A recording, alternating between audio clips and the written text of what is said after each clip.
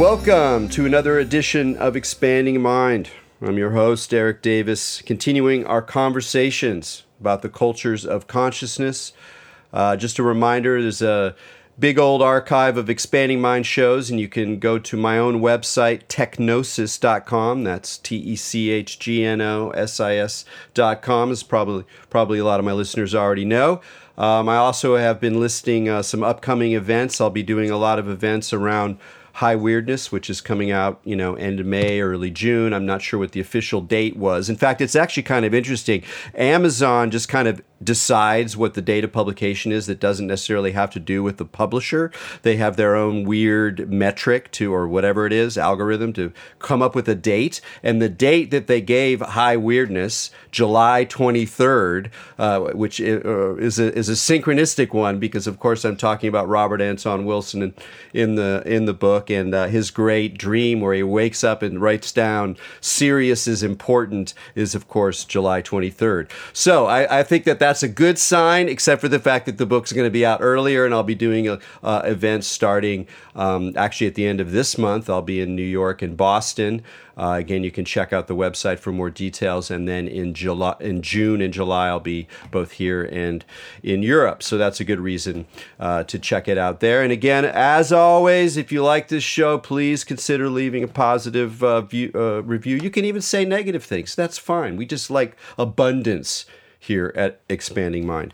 So one of the you got to count the good reasons for getting older.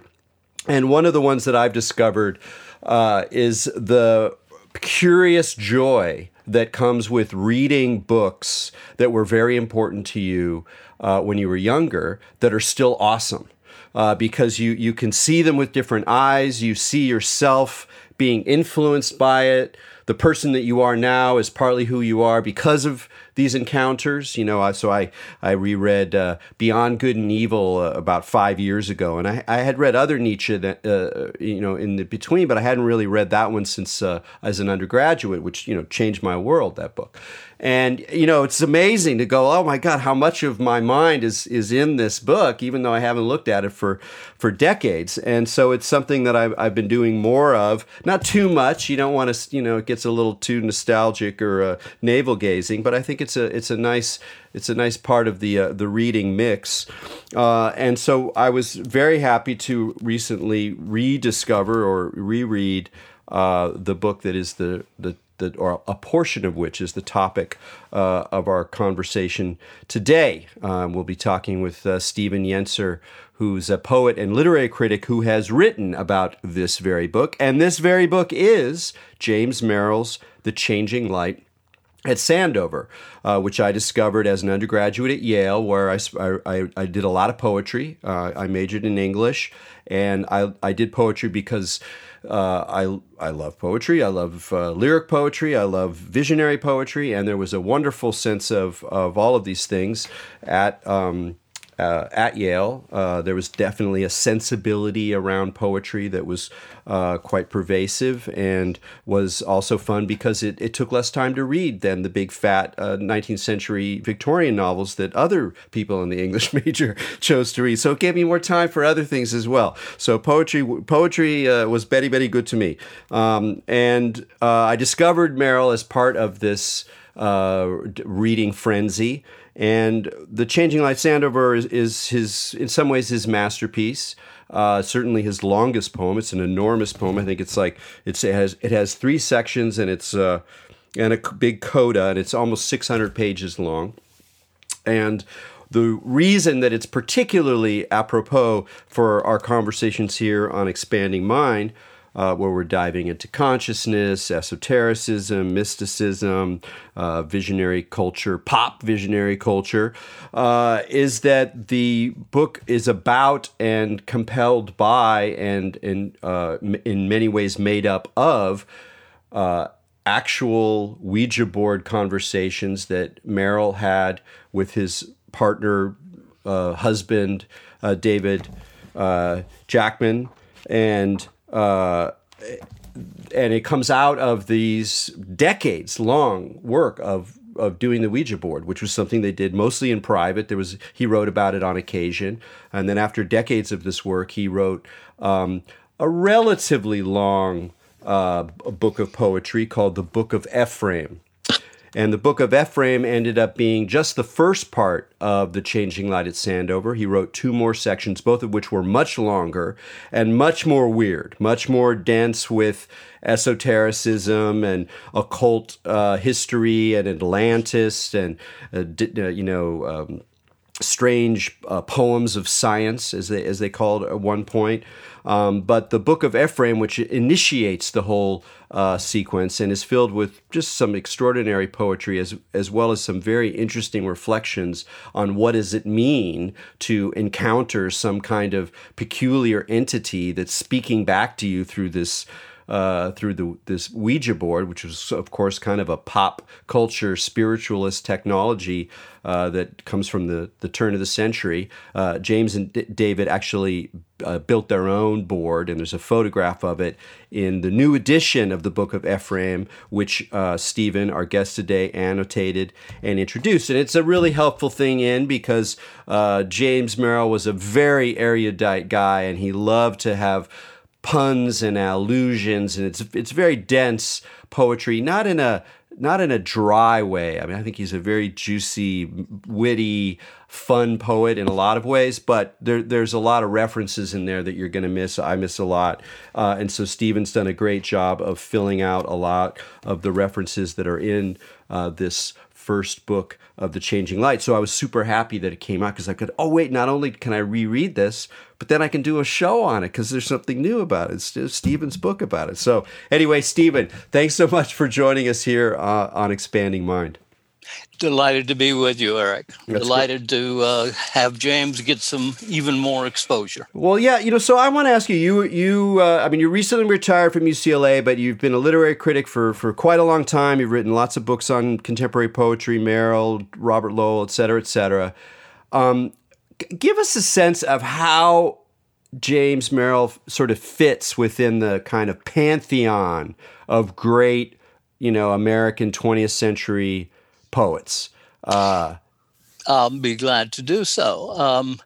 I have to say in advance that I'm biased, that James was my friend for 25 years until his death.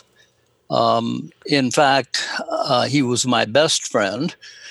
Now, I think that works only the one way. James was the kind of man that he was able to be the best friend of many people, or at least several people at once. So I'm not saying that I had a very special position, but James was very special to me. And for 25 years, he was my first reader on everything that I did. And I followed him very closely all the way. During that period, which began when I had a workshop under his tutelage at the University of Wisconsin, I reviewed his books. We had a correspondence. I read all of his work. I felt from the beginning that he was one of the great poets of our time in the latter half of the 20th century. So to come to a kind of pause, I guess, I think that along with Elizabeth Bishop and Robert Lowell and John Ashbery, he's one of the maybe half dozen greatest poets of the last half of the 20th century. And for me, he's really at the top of the list. Well, let's do some general characterizations about Merrill's work. One thing that I mentioned is you'll encounter, an unusually rich use of language, even for a poet, in the sense that there's a kind of scintillating play, a juiciness, a fecundity, and particularly lots of puns and wordplay. Not in a dry sort of whatever, overly technical kind of deconstructive sense of wordplay, but wordplay in the sense of puns and allusions and using figures to refer to other figures in a way that's very delightful. As well as challenging, but there's a delight in it that seems to me is, at least for me personally, has always made him extremely accessible, even as he does, ask for a high degree of attention, and sometimes you don't know what's going on. It takes a while to figure out what the figure refers to, or what the pun is about, or what the allusion is about. But there's still a kind of exuberance to it that is very compelling. Exuberance is the right word, I think. He loved language, even among poets, all of whom I think loved language. But he loved language to the exclusion sometimes of, say, ideas. He was much more interested in the word than he was in the idea. He pretended not to read very much philosophy, for example. I don't know that he knew Beyond Good and Evil, for example, though he certainly knew some Nietzsche, I think especially Zarathustra. But in the beginning, for him, there was the word. And as you suggest, the word was a pun. And everything he looks at, everything he, that is, thinks about, shows its contrary sides. So he's a dualist to the core, and this shows up, this tendency toward duplicity in all of his poems. Yeah, and especially this book too. There's so much of a sense about polarity and ones and zeros and splits and reflections, and all of these things work. And what's wonderful and now I can speak also as a kind of historian of esotericism, is that from that perspective, there's nothing like it. There's nothing like The Changing Light at Sandover, because you have someone with this high degree of skill and exuberance and playfulness and just deep magic of wordplay, who's also ironic and not a believer, not a seeker in the kind of conventional sense of the term, but a very interested person, and then confronting this remarkable world and this series of these spectral characters that emerge from this occult practice. Yes. There's nothing like it. Well, see, right there is the duplicity. I mean, he lived in this world, but especially during those years, which were a couple of decades and more, in which he was engaged with the Ouija board and the spirits, there was the other world. So there were always these two levels. So to engage with the one, to engage with the world of nature, was to inspire him to engage with the spiritual world. And there's always this interaction between the two.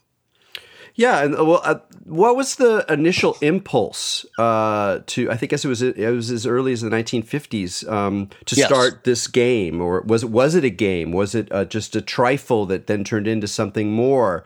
Tell us a little bit about that, and then also, of course, talking about what it had, how it was an expression of his relationship with David, which is this. That's actually before you answer. I just want to say that I mentioned how when one rereads things, you see things from different perspectives, and when I was younger, I didn't recognize one of the great wonders of this book is its portrait of a gay marriage. Like, we don't really get a lot of portraits of decades-long life together, and the way in which this book emerged from literally both of their hands, and that whole side of it seemed much richer than I had noticed when I was younger. So maybe talk about how the very act of consulting the Ouija board emerged as part of their relationship, or out of their curiosity, or whatever it was. Yeah. Well, in the beginning, it was a parlor game. And, in the 50s, which is when they did indeed begin doing it, it was a fairly new parlor game. I mean, esotericism goes back to the beginning of time. But the Ouija board was just about the age of James's father. It was a late 19th century invention. And somebody in 1953, a former very good friend of his named Frederick Buechner, who later became quite a good novelist, they remained friends throughout their lives, gave him as a gift at Christmas, I think it was, might have been his birthday, in 1953, a Ouija board. And James dabbled in it for a few years, off and on. Then he and David Jackson got together, and then the Ouija board really took off. They were terrific counterparts, David and James. In the Ouija board poems, David is known as the hand, and James is known as the scribe. And when they communicated with the other world, David always had his right hand on the cup, and James had his left hand on the cup. They used a cup, as a planchette, as a pointer, an overturned willowware cup, which was just happened to be handy the first time or two they were doing it, and they continued thereafter to use the cup, which, by the way, I saw it in operation on a couple of occasions, and it moved at a lightning speed. Wow. So David had the power of connection with the other world. He was the lightning rod. The spirit's voices flowed through him. James took dictée, as you might in a French lesson, as the letters came down to the board. So James had his left hand on the cup and his right hand free for writing. David had his right hand on the cup and his left hand free for smoking, which he did continually. And James would write down the letters as they came, which is, as I say, very, very quickly, so quickly that the manuscripts show of the dictations show just strings of letters. James would have to go back later and divide the words. And some of the words were abbreviated, of course, and some of them they had to kind of guess in. The spirit spoke in different languages, and sometimes it was hard to tell exactly what they meant. But by and large, it was fairly clear. But James had to go back and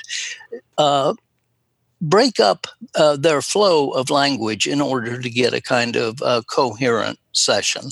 And they did these sessions, sometimes day after day after day, and sometimes for an hour or two at a sitting. But I'm maybe saying more than I need to right here.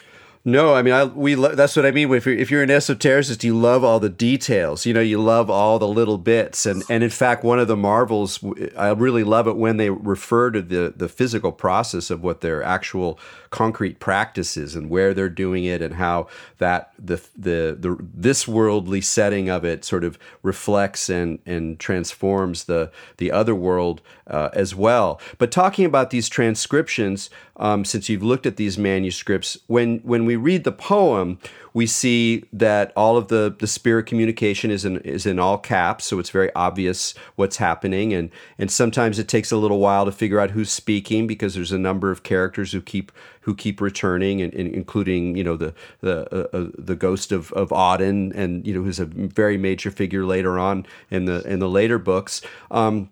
And some of it is quite poetic. We have rhymes, and we have nice hexameter and stuff. How much did Merrill edit these sort of primitive manuscripts, if you will, when he came to composing the actual poem? Often the poems are literal transcriptions. Now, it depends a lot on the stage that they were in. The second book, after the book of Ephraim, they always pronounce that that name, by the way, Ephraim. It's not the good Hebrew. You were much closer to it with Ephraim, but for them, the guy on the other end was Ephraim, who was a gay Greek Jew, by the way, who was born about the time of Christ, A.D. 8, I think, was the date that they gave him. Where was I here? Oh, yes, the transcripts. When they were taking down the lessons from the spirits known as Mirabel and his cohort in the second book of the trilogy, the language was often quite obscure and required some doctoring. But when they got into the third book of the trilogy, which is called Scripts for the Pageant, some of which is rhymed in a complicated fashion, and in some of it, the meter is complicated too and changeable. Astonishingly enough, the verse often came over the board in just that form. Now, I rely partly here on James's report, partly on having seen the manuscript. And it's still all a little bit mysterious how much doctoring was done in certain instances. So that's an ambiguous answer, but it's the best I can do right now. No, it's a good one because it's also fun because it not only raises this question of the coherence of the messages, meaning that whatever we think about the reality of the entities who are announcing themselves, there's some kind of language event that's occurring, and if that language event in that quick stream of transcription then proves itself to have that degree of formal sophistication after the fact, that's already like a remarkable thing. But of course, that kind of remarkable linguistic performance is something that we know that people can do, that there are, whatever you want to call them, inspired states where manuscripts can be produced of a very high degree of quality and complexity in an incredibly quick period of time that we can't really associate with a normal workaday, even brilliant kind of consciousness being able to turn out.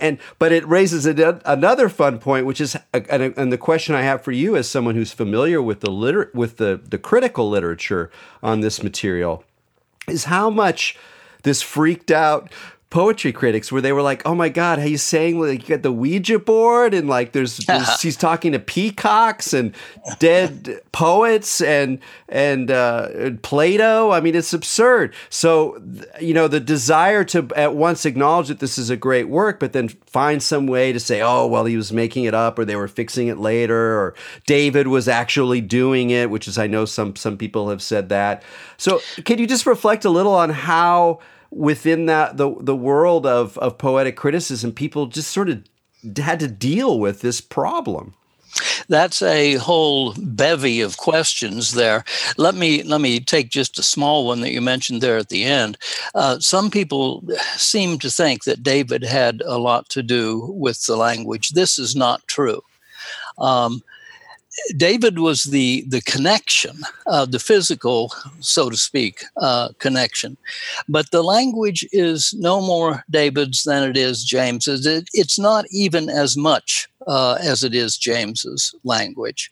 So that is a canard, I think, that I hope gains no footing. David was a terrific guy in many respects, but he was not the writer.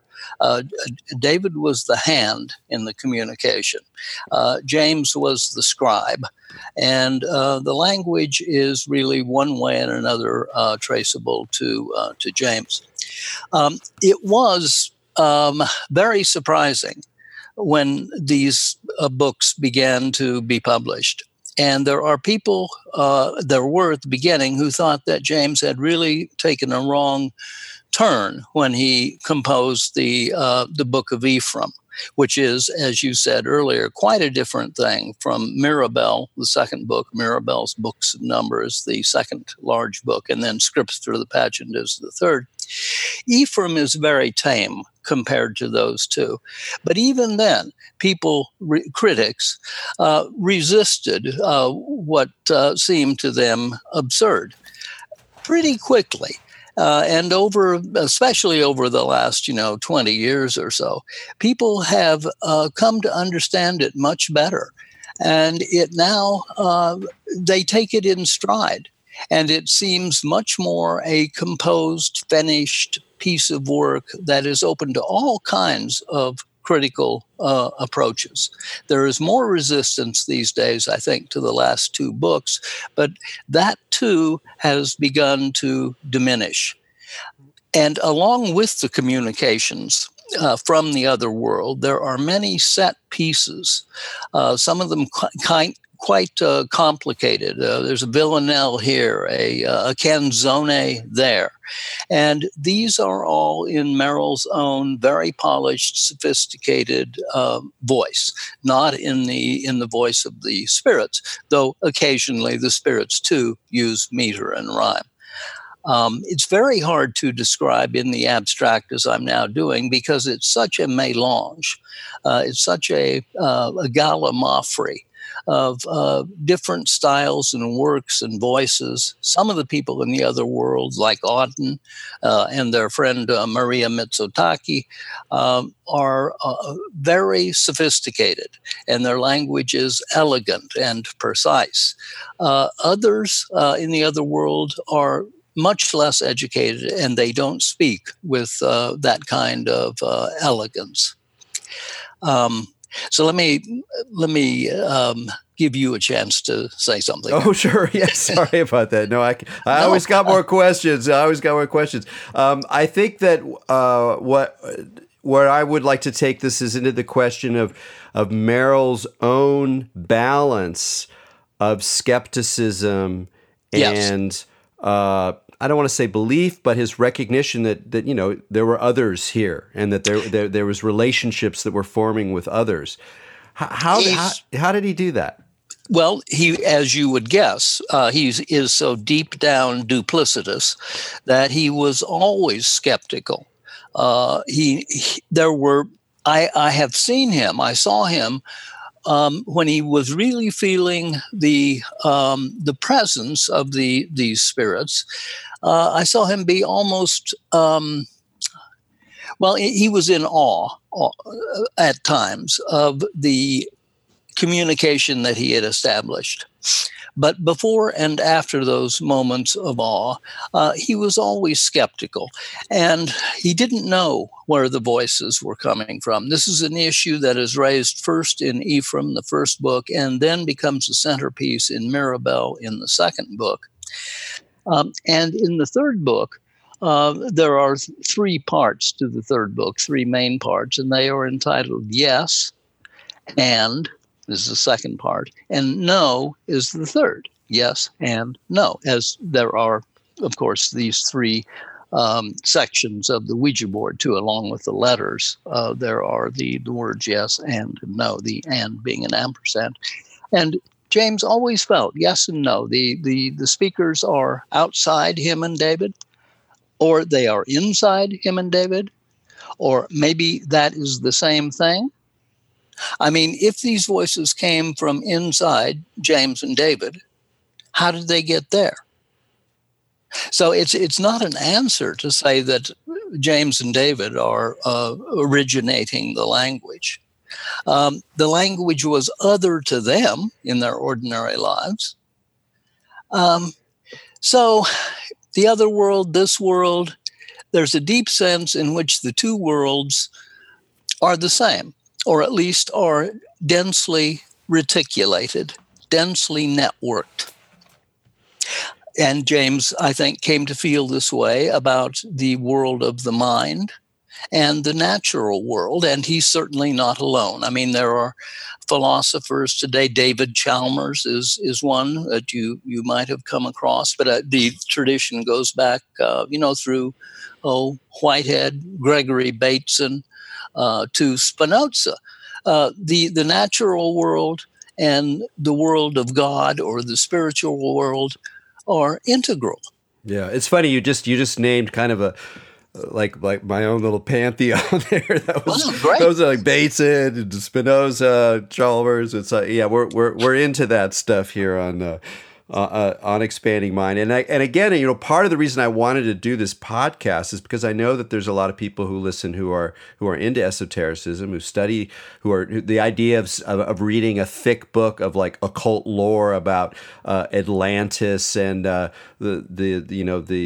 origins of the devil, what devils really are, and how they're not really what they seem to be, and apocalyptic questions, and you know, what is the nature of God? Is God alone? Is God, you know, connected with others? You know, that's great. Like, give me that. Oh, you got 500 pages of that. I'll sit down and do that. But there hasn't been very much attention from within esotericism, or people who are interested in it, or historians of it, in really looking at the specifically esoteric part of this story, meaning what is the cosmology that gets developed? How does it change over time? And that's one of the remarkable things about the book. We start out with Ephraim, and Ephraim gives us a particular picture of how the other world works. And then at the very end of the book, we get a little flash of another order of creature that then we get to meet more in the next book. And then you get a very different picture, in some ways a fairly disturbing one. Yes. And in fact, the disturbing part of it never really quits. And one of the reasons that I loved reading this again is that for all of the froth and the puns and the humor and the lightness that's actually woven through this. And in fact, I'm going to give an example right now, just because we haven't actually read anything or even slightly quoted it. But this is just one that popped out of me, just to give you a sense of the humor and the punning. Good. At one point, he's talking to Maya. We'll talk more about that. Maya Deren, the great filmmaker, who went down to Haiti and wrote a remarkable book, Divine Horsemen. She's an extraordinary filmmaker whose works still resonate with powerful insights into consciousness and memory and dream. I mean, really a great figure. And the fact that they were friends, it tells you something more about his ability to have friends and the kind of world that he lived in. And so she's passed on, so they chat with her. And he asks about Erzulie, who's this Haitian goddess of love. So how about Erzulie? And the spirits respond, but she is the queen of heaven. And then they ask, oh, not Mary? Not Kuan Yin? And the response, they are all one quintessence. Chanel number 5 times 5 times 5 times 5 times 5. And that, just the quintessence, the 5, the Chanel that's also a channel, and the juxtaposition of the figures and the willingness to look at a figure like Erzulie, who is even for esotericists associated with kind of an intense, very powerful, but not necessarily Queen of Heaven in the large cosmological sense, and to bring those figures together and play with the multiplicity and then make a good joke about it is a great example of the kind of humor that punning quality that he brings to it. But it's valuable also as an idea about how gods work, how the quintessence works, and there's tons of stuff like that.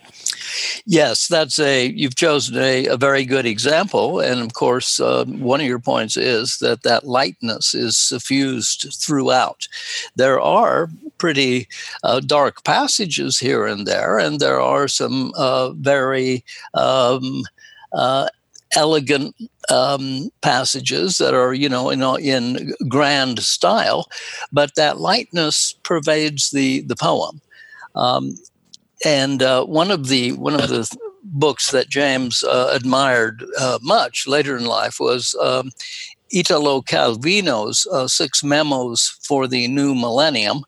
in which Calvino writes about lightness. That's one of the subjects of the six memos, and another is multiplicity. And so you just touched on both of those aspects in Ephraim that James admired in Calvino and in Proust. If you can imagine Proust being like, well, you can, James could, and elsewhere too. Yeah, no, that's a wonderful passage. You're right to see that pun on Chanel and channel, and of course that line 5 times 5 times 5 times 5 times 5 is in perfect trochaic pentameter.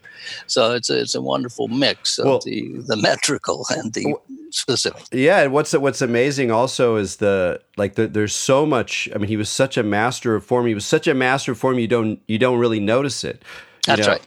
And like there was occasionally I'd stop and like get out my old poetry books. I mean, I haven't been reading poetry as intensely at all as when I was younger. And I'm like, oh yeah, what's this form? And it looks kind of familiar. And then I'd like start to break it down and go, oh my God, this guy's a genius. Like you don't notice it. You're just flowing along. And that says something. I mean, is there a connection between? Is there some kind of connection between his love and mastery of poetic form and, I don't know, the particular experiment with language that's represented by the Ouija experiments? You're right about his mastery of form. I mean, there is nobody I'm going to say in the 20th century as a whole, that had his command of form. There are a couple of people whose work he studied and learned from immensely. W.H. Auden is one. Richard Wilbur, the American poet, is another. But of course, he read in several languages, French, Italian, German, and he admired masters in all of those languages, and he was able somehow to bring them all into a kind of convergence in his own. But there's nobody who could negotiate the formal and the colloquial, the informal, in the way that he could. I suppose the Ouija board gave him an immediate form to which he responded. I mean, the letters are right there, and I don't know. That's I'm not sure that I can follow that. Yeah. Maybe I was just. You make these stabs. One question that I'm coming up, since you mentioned earlier, we didn't actually go into it that much, is how did it feel when you were in the room when they were doing the Ouija board? What was the overall ambience? Was it playful? Was it really studious? Was it very intense? Was it a little bit spooky or enigmatic? What was your experience of that scene? It was intense. It was very focused. It was not humorous, and I couldn't tell. I think both of them. No, James. David didn't seem to actually pay very much attention to the words that were being formed. Neither did James pay all that much attention. The thing is, we couldn't tell exactly what was being said until later. Because the pointer moved much more quickly than words would move, and so the letters flowed together, and occasionally something would kind of pop out at you, like Napoleon, and but you wouldn't know what the context was for Napoleon, and only later, when James went back and with a pencil marked off word from word, was he able to tell exactly what the subject was. There were hints of what was going on, but you couldn't really get a hold of it. It was the action of the pointer was too quick. So it was very concentrated. There wasn't time for laughter or commentary. Yeah, that's a remarkable thing. There's so many interesting characters in that we encounter in the book of Ephraim, not least of which is Ephraim himself. But since I talked about Maya Deren before, can you talk a little bit about what that friendship meant to James and and how she figures in the poem? Because she was such an interesting person with her own connection both to art and to the esoteric and to the avant-garde. How does she Yes. figure in his work and mind? Well, that's an interesting question. Some people in the changing light at Sandover loom much larger in the poem than they did in James's life on a day-to-day basis. I mean, Maya was such a part of the Ouija board experience that he engaged with her on a day-to-day basis in that way. But they were not particularly close. They didn't see each other a lot during their lives. Um, as with many other young budding artists, James was a main support for Maya. And he helped fund her films. He was very interested always in the experimental and in youth. And one of the unknown things about his life is how much he helped other artists and writers financially. He did this partly through his Ingram Merrill Foundation, and that was all fairly public. But then he did it on the side too. He would just he had, thanks to his father, access to funding, of course, and he spread it around. He never lived lavishly. He lived a rather austere life, actually, given the money that was deep behind him. But he managed to get some of those funds to a lot of different young aspiring artists, one of whom was Maya Deren. That's fascinating. Just to mention it, of course, his father was Merrill of Merrill Lynch. And another thing I thought about when reading this is that, the figure of the ultra rich, of the investment banker, the 1%, is such a, it's such a charged topic in our moment right now. I mean, even compared to, it's always been an issue. How do you deal with these, incredibly wealthy people and the scions of these wealthy people? And how do you think that shapes either the criticism or the reception, or in some ways the impression of the uniqueness of Merrill's work, that he did come from such a background and could clearly afford to live the life that he did, even though he wasn't, as you say, a big spender. He was able to afford his life and to live this sort of life of art and beauty in a way not so besmirched by the workaday world that everybody else and most poets have to deal with. He, yes. At first, you don't see it very much anymore, I think. But I think this is what happens usually in the course of literary history. At first, people resented his family's wealth very much. And they thought that he probably had a very easy ride in the world. But you don't hear that much anymore from critics. People don't take that route. And it's good that they don't. He did not live extravagantly. He was an extremely hard worker. In fact, I think he was probably the hardest working writer that I ever knew. He worked hard every day. He was devoted. The idea of devotion is at the heart of Ephraim. There is a long passage from Ephraim in section Q. Of course, each section is named for a letter of the alphabet.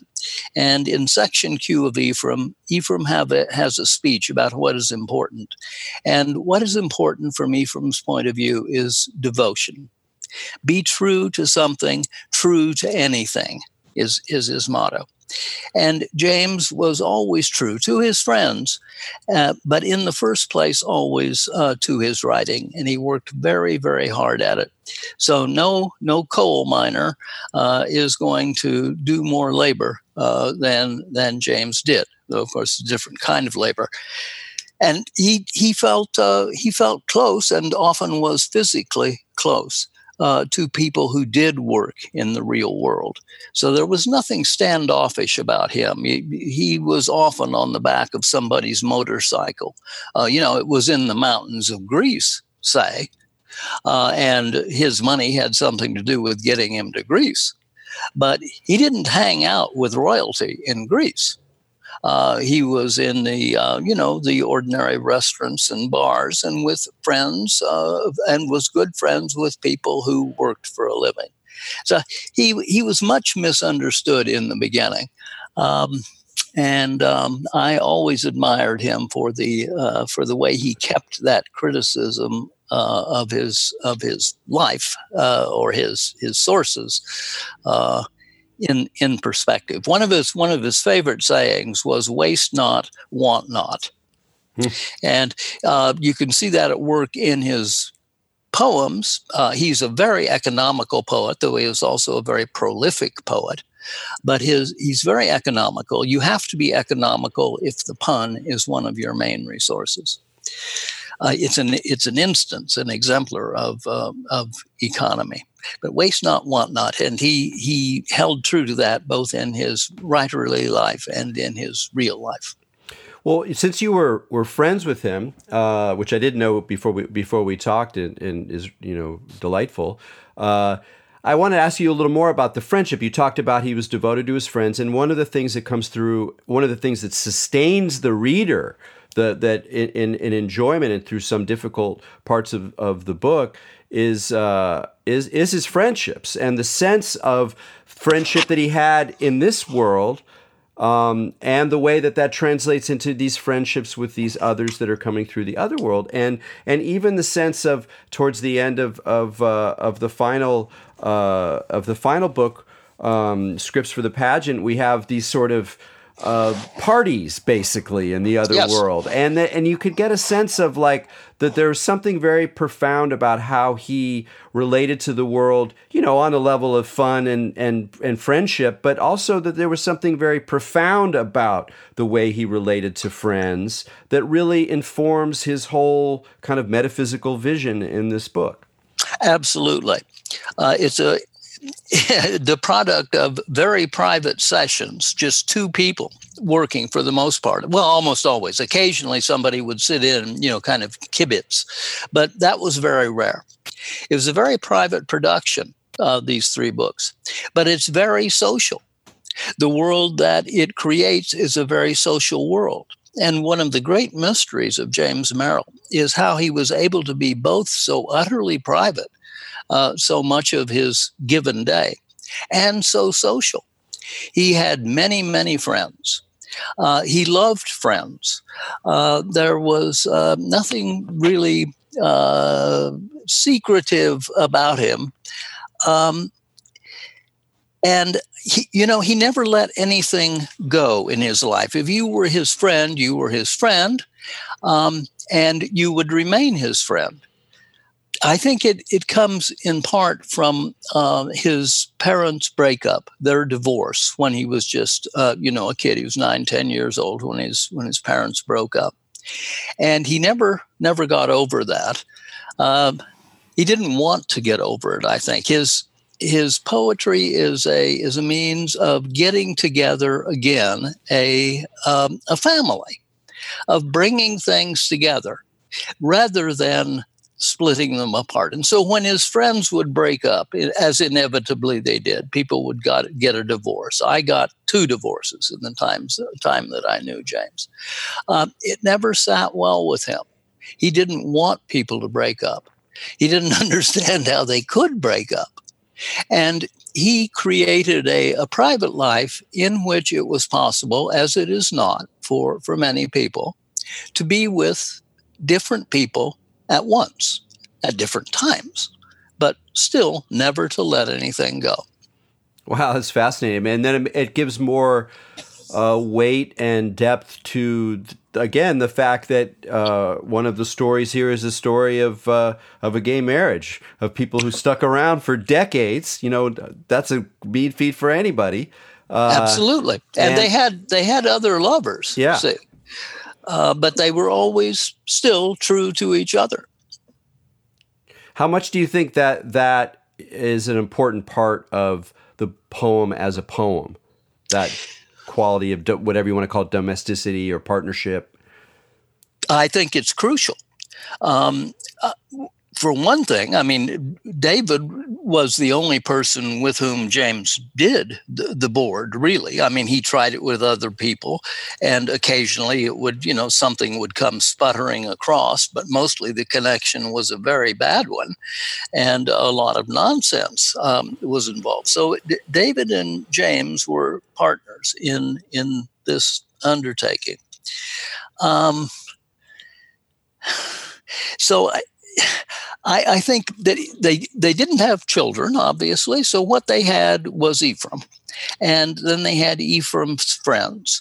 And they had Ephraim's social world, which, had been, much of it had been their social world in the first place. And when their friends died, they still didn't let go of them. They were still there in the other world on the other end of the Ouija board. So I think that there's a very strong sense in which the Ouija board poems are a domestic product. I think your term is a good one. Well, and it makes sense in terms of that great polarity that we, the emphasis on polarity we're talking about between the this worldly and the otherworldly. And there's the this worldly that's the world of nature, or the world of matter, but there's even more the this worldly of the domestic scene. And so we hear about the radiator that's not working in Greece, and all this kind of thing. The clanks and the wallpaper and getting the wallpaper replaced. And then it turns out that the wallpaper has images in it that kind of make its way into the poem, and you get a sense of the breakdown of the magic in some sense that's hidden, in the domestic scene, which is yes. The other world flows into this one. Throughout Ephraim, there is a stream. Sometimes it is Ephraim. Ephraim and the stream are inseparable. It turns up here as a river. There is a waterfall. There is this flow, which is the flow of creativity, but it flows into the real world. And so the stream turns up, for example, in section Z of Ephraim at the very end, where they have to leave their pipes on in the winter in Stonington Village in Connecticut, where they live, so that they don't freeze. And keeping the pipes open there is not a metaphor so much as an extension of the continuation of the contact with the other world. The water still flows in the pipes. The connection is still there, even in the coldest, darkest, wintry days with the other world. There's a character in Ephraim who, out in nature on a hike, needs to relieve himself. So, he takes a pee against a tree. And this stream is also a manifestation of the creative power that is elsewhere, this larger stream or river. So this world and the other world flow together time and again. It's not a matter of metaphor so much as it is a matter of emergence. Absolute. That's the beautiful word to use, emergence. And I could tell that you have that in your reference earlier to Bateson and such, that there is a way to look at this connection that's quite robust. And part of the first thing you got to do is to resist the idea that we're talking about allegory or we're talking about metaphor. Exactly. That's not what we're talking about. And from a esoteric point of view, you could say, well, this is where language is really alchemical, that alchemy is not just a metaphor, a way of saying, oh, it's an alchemical transformation of our whatever. No, it's about as above, so below. It's about the connections between levels of reality that are instantiated in your experience in a way that brings those things together. And it can be quite powerful. Well, see, and the alchemical figure, the central one here, or one central one, is Hermes, Mercury, the communicator of the gods, who is identified pretty closely from time to time with Ephraim. And the thing about Hermes is that he breaks barriers. As a communicator, he crosses boundaries by his very nature. He's the psychopomp. He takes our souls to the other world. The boundary markers in ancient Greece were called herms, because they were points at which Hermes passed. always. He moves among boundaries. He's like the poet in that way. He's like the artist in general, whose staple is metamorphosis, is change, is movement, is conversion. And of course, the basic realm that is crossed here in these poems is this world and the other world, or the world of mind and the world of matter. Yes, and that the idea of the source and the current as being a central figure is really interesting, because there's an electrical dimension to it as well. Yes, the current is, which is a frequent word, central word in Ephraim, and the current is indeed electrical as well as fluid. Fire and water, too, turn into one another under the proper circumstances, and maybe that's the way they are anyway. It's just that we don't always see it. Yeah, and though we only have a couple of minutes left here, but what I like about that sort of electrical dimension as well is it looks forward to the fact that the esoteric world building that we're going to see later in the poem is very much about science. And so there's an extremely interesting meditation on the relationship of science and the visionary realm, which is, by the way, not at all unusual for modern esotericism. Really, from the 19th century forward, all the greats, Gurdjieff, Blavatsky, the Seth Speaks books, that they're actually about navigating the space between this new modern reality of science and the world of vision that keeps coming back, whether we want it to or not. And I see The Changing Light as just, absolutely central into that study of what is the visionary dimension of science for us today, including the apocalyptic, including the scary stuff. Well, I think you're dead right, and of course James read a lot in that area. He read science as well as popular science, as well as some pretty junky science, and he was able to use some of it, often with a hint of mockery, but he was able to use all of it to his ends, I think. You're right. Science is essential to this trilogy, and some junk and pulp too. I'm glad you mentioned that. I forgot to mention that he goes deep into those realms as well, and it helps spice the brew, I think, in a really good way. Well, Stephen, we're going to have to end it there. It was a really wonderful conversation, and I really, part of the whole reason again to do this show is to encourage people to to read Merrill, to read the book of Ephraim, and hopefully go on and read The Whole Changing Light at Sandover. So thank you very much for illuminating us today. Thank you. I've had fun. Excellent.